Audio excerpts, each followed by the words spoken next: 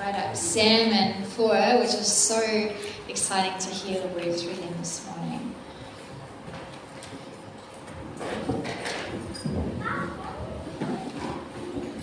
I'm just going to pray over you guys. We've been praying all morning, all week for this couple, but just as the word comes.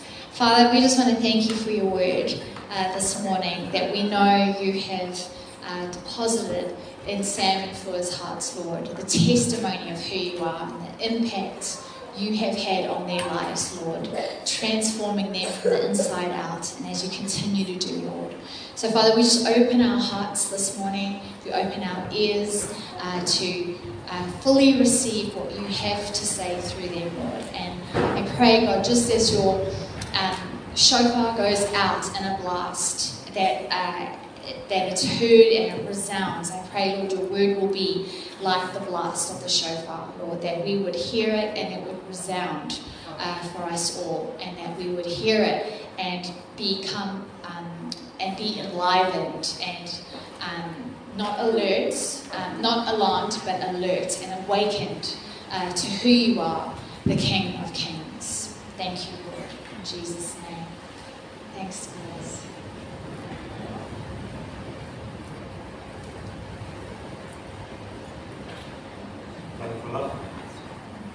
Atamari, greetings to the church of Miami, in the name of our Lord and Savior, Jesus Christ. Thank you to the pastors, Kurt and Nell, for their encouragement and the opportunity to share our testimony, and to Courtney for the support work. Oh, my name is Sam, and this is my wonderful wife. She is a blessing from the Lord to me. She does everything for me now. We've been married for 33 years. We have 4 children and 3 beautiful mokopuna. Lynette is like a sister to me. She helped my mother nurse me as well as each of my 6 siblings.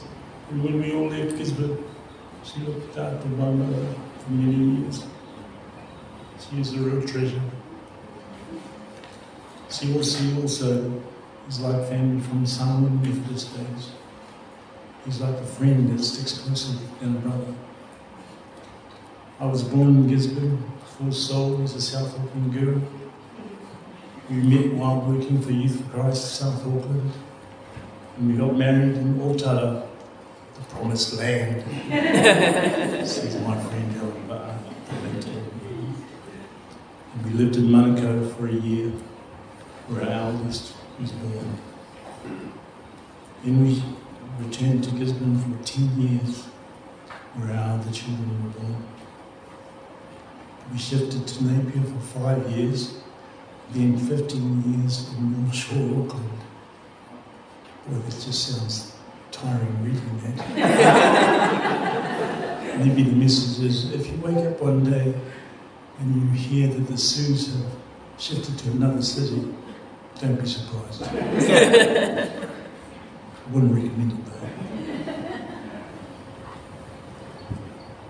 I was diagnosed with Parkinson's disease 5 years ago, made redundant in Auckland as a web copywriter, and we decided to sell our house in Auckland and return to the provinces to semi-retire. When we returned to the Tairāwhiti, another promised land, 2 years ago, I caught up with Jason and Meredith, who I knew from Youth for Christ days. Through dinner at the ABs, many of you have experienced it, and we met the vineyard pastors Carl and Shah. When I shared my interest in the book of Revelation, they invited me to church as they were doing a series on Revelation. They gave us a nice welcome, and people were friendly and caring that we have kept attending here ever since. So, ka pai church, keep up the good money. If you don't, we'll be gone.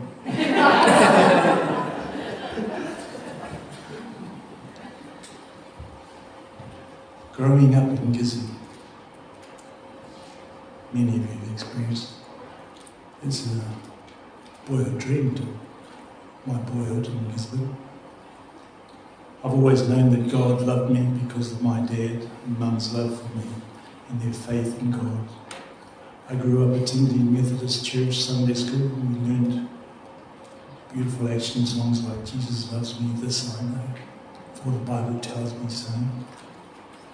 The wise man built his house upon the rock. Went to Papa Primary, Minister Intermediate, Boys High. The winters were good because the rugby was good. In those days, the captain of the All Blacks was the captain of Boldie Bay. He was from Gisborne. And so too was the second five. So I watched them on TV touring the UK, and then I could watch them at Rugby Park playing for Ngātawa or high school boys, while my dad was the loudest cheerer for GMC. Summers were great, spent swimming at the beach mostly. I wasn't a surfer, but I enjoyed watching the boogie boarders ride the waves. I couldn't afford a boogie board, they were very expensive in those days, and I had to spend all my money earned from my lawn mowing around on my first pair of Levi jeans and my first swan dry, and they were very expensive in those days.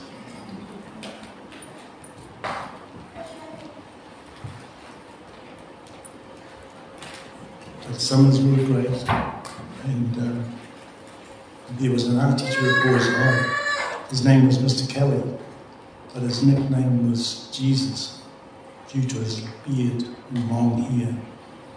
One day the waves at the pipe were so awesome, I saw Mr. Kelly and other boarders catch this gigantic wave, and they rode it all the way in until they hit the sand. The others picked up their boogie boards to return, but to my amazement, Mr. Kelly didn't have a board. I was astounded and remembered thinking, maybe he is Jesus. I watched him catch another wave without a board, and then another. And after trial and error, I finally caught my first wave without a board. No one forgets their first wave. The feeling of sheer exhilaration, the power of God's creation. I was hooked on body surfing. When I was 14, I was a victim of an experience that left me with a feeling of being unclean. Subconsciously, I felt ashamed, a guilt. I felt stained. No matter how much I washed, I couldn't rid myself of being unclean on the inside. As an 18-year-old, I stumbled upon and read A Bridge to Life tract. It was just on the floor.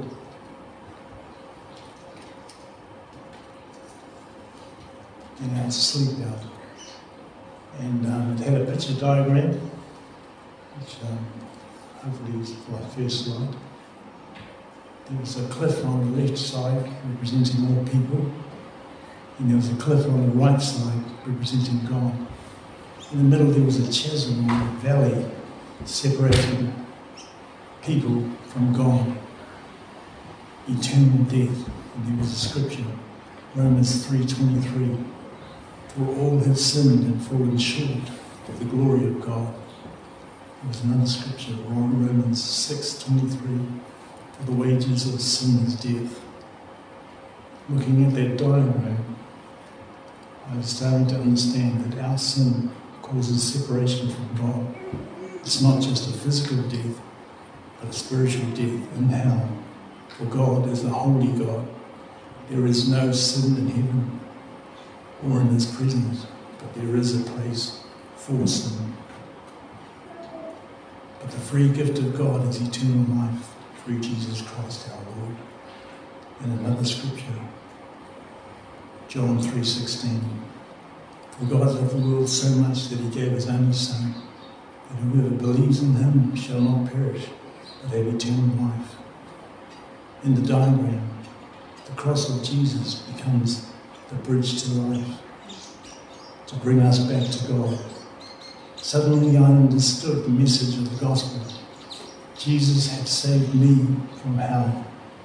I knew the wonder of Jesus' death on the cross and resurrection was in my place for every sin I had committed. I got on my knees and I gave thanks for God's love, Jesus' perfect sacrifice.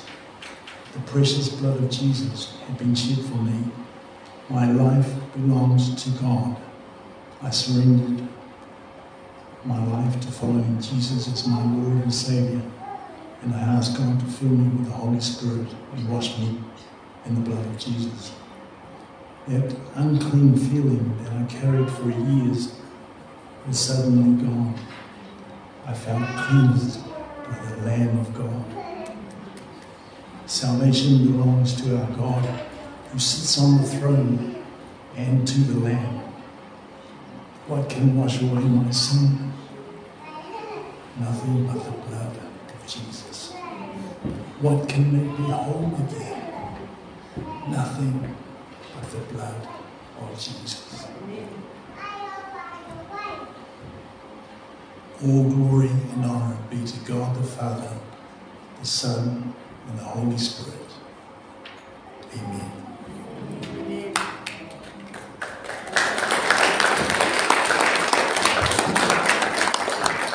I'm just the curtain raiser, so here's the main act.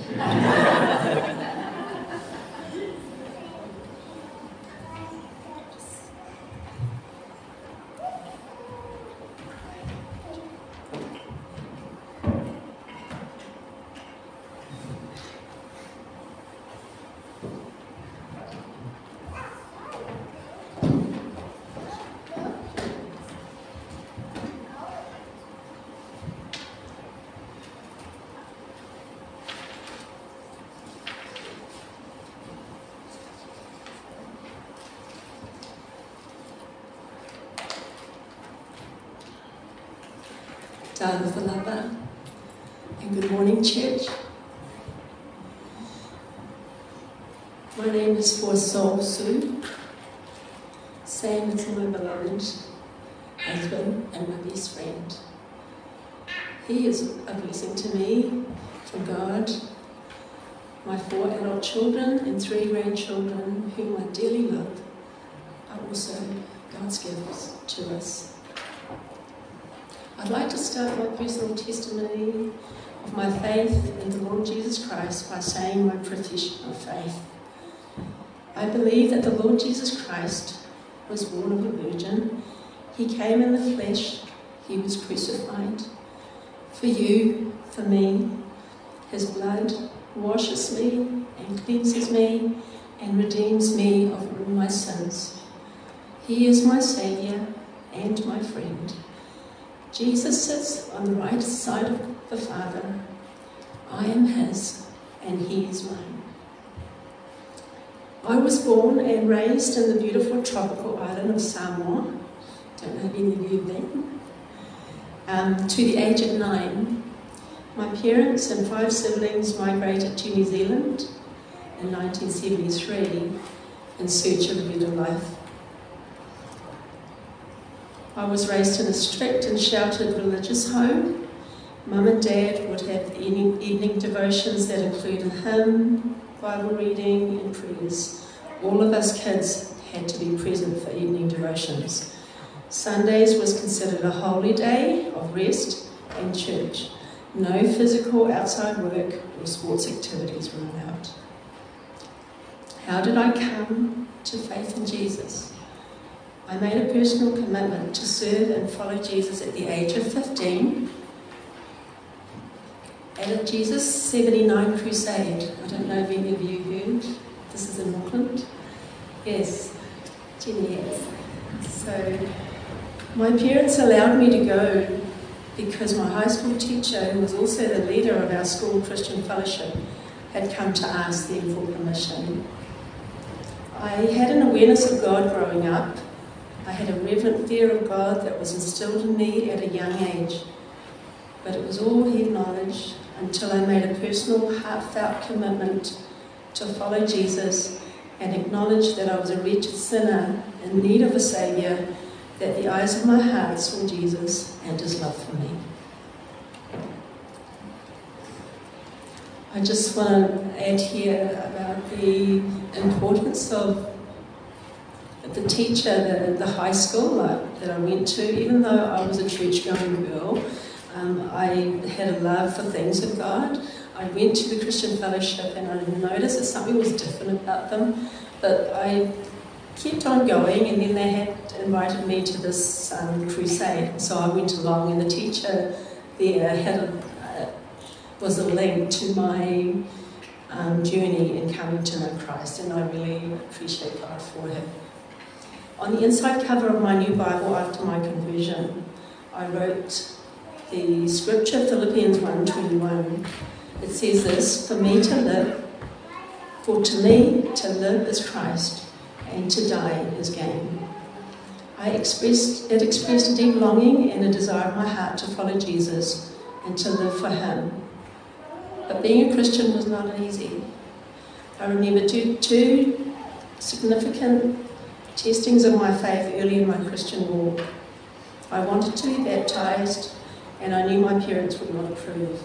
To them, I was already baptised as an infant, but I prayed and God answered, and my dad reluctantly gave his approval. The next challenge that I battled with the most was choosing between my parents and my Saviour, Yeshua. I had to ask for my parents' permission to leave home and work in a full-time ministry role, setting up an at-risk girls' home in Otara with 2 other leaders under Youth for Christ ministry. I was in my early 20s, and as far as my parents were concerned, the only reason I would be leaving home is when I get married. Well, I hadn't met Sam then, and for some reason I didn't think I was the type to get married. And it was a heartbreaking struggle for me, for I loved my parents. They made huge sacrifices for me and my siblings, and I felt I was dishonouring and disrespecting them. I also knew they can disown me as a daughter, because that was a cost. But that was the cost I was willing and prepared for, to take up my cross and follow Jesus. And it was here that I learnt early on Matthew chapter 7, verses 13 to 14. Enter by the narrow gate, for wide is the gate, and broad is the way that leads to destruction, and there are many who go in by it. Verse 14, because narrow is the gate, and difficult is the way which leads to life, and there are few who find it. Also, Matthew 16:24 to 25. Then Jesus said to his disciples, if anyone desires to come after me, let him deny himself and take up his cross and follow me. For whoever desires to save his life will lose it, but whoever loses his life for my sake will find it. And then the challenging scripture of Matthew 10:37, he who loves father and mother more than me is not worthy of me, and he who loves son or daughter more than me is not worthy of me. These scriptures challenged me. I wanted to obey and trust God's word, and he answered my prayers and more. My father gave me his blessing. My relationship with my parents were not severed, but stronger, and my faith and trust in God and in the power of prayer grew. I met Sam 2 years after leaving home. Marriage was far from my mind. I was prepared for a life of singleness, and I think back and I wonder why and there was a reason, and that was I was not a very healthy specimen, you could say. I suffered a lot from respiratory asthma, and I would go to hospital every so often during my late teens. So I ended up in hospital a lot, and I even had a life-threatening attack in my late teens. So I think there was always that sense that I was not a strong person. I was, and I think when Sam and I were dating, I couldn't believe myself saying to him, I just need you to know that I'm actually not a very healthy person. I suffer from asthma and go to hospital every so often. And he says, well, I don't really care about that, but it was interesting because it was just an interesting kind of sense of feeling that I had that I would be single all my life. Well, God had other plans. So being a wife and a mother has its many challenges too. My most painful trials and testings of my faith was when it involved my children as teenagers and young adults. It required me and Sam to be on our knees, interceding and crying out to God on behalf of our children, and it continues to this day. And we won't give up. Juliet, though, our oldest daughter, is faithfully living her faith in Jesus, and we are thankful to God and blessed for her love for Jesus. We will not give up praying for our children. God is faithful and a covenant-keeping God. Our prodigal sons and daughter will return. Habakkuk chapter 3, verses 17. I love this verse. Though the fig tree may not blossom, nor fruit be on the vines. And the fields yield no food, though the flock may be cut off from the fold, and there be no herd in the stalls, yet I will rejoice in the Lord. I will joy in the God of my salvation. And with that, I just want to thank you for listening to my testimony. That's just snippets of some of the incredible things, experience that I have gone through with my Saviour and Lord Jesus Christ. And in going forward into today, I'm thankful to God for the fellowship that He's placed me in. You're a wonderful group of people, and I am excited for what God has ahead. And my vision, and just today, Rosh Hashanah that Mal mentioned, I think it's quite special that we got to share today because it's the year of the open gates. So, and also Kirk mentioning going through the gateways.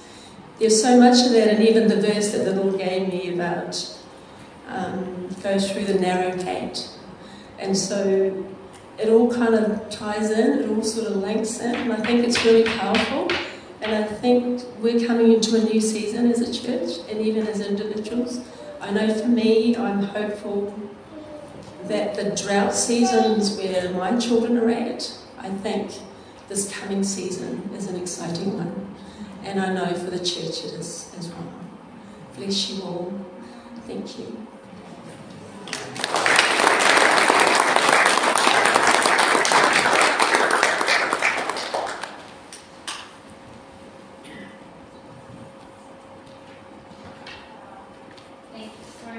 And Sam, that was awesome and just authentic and beautiful, and as always in such humility. So thank you so much. What a blessing you are to this church.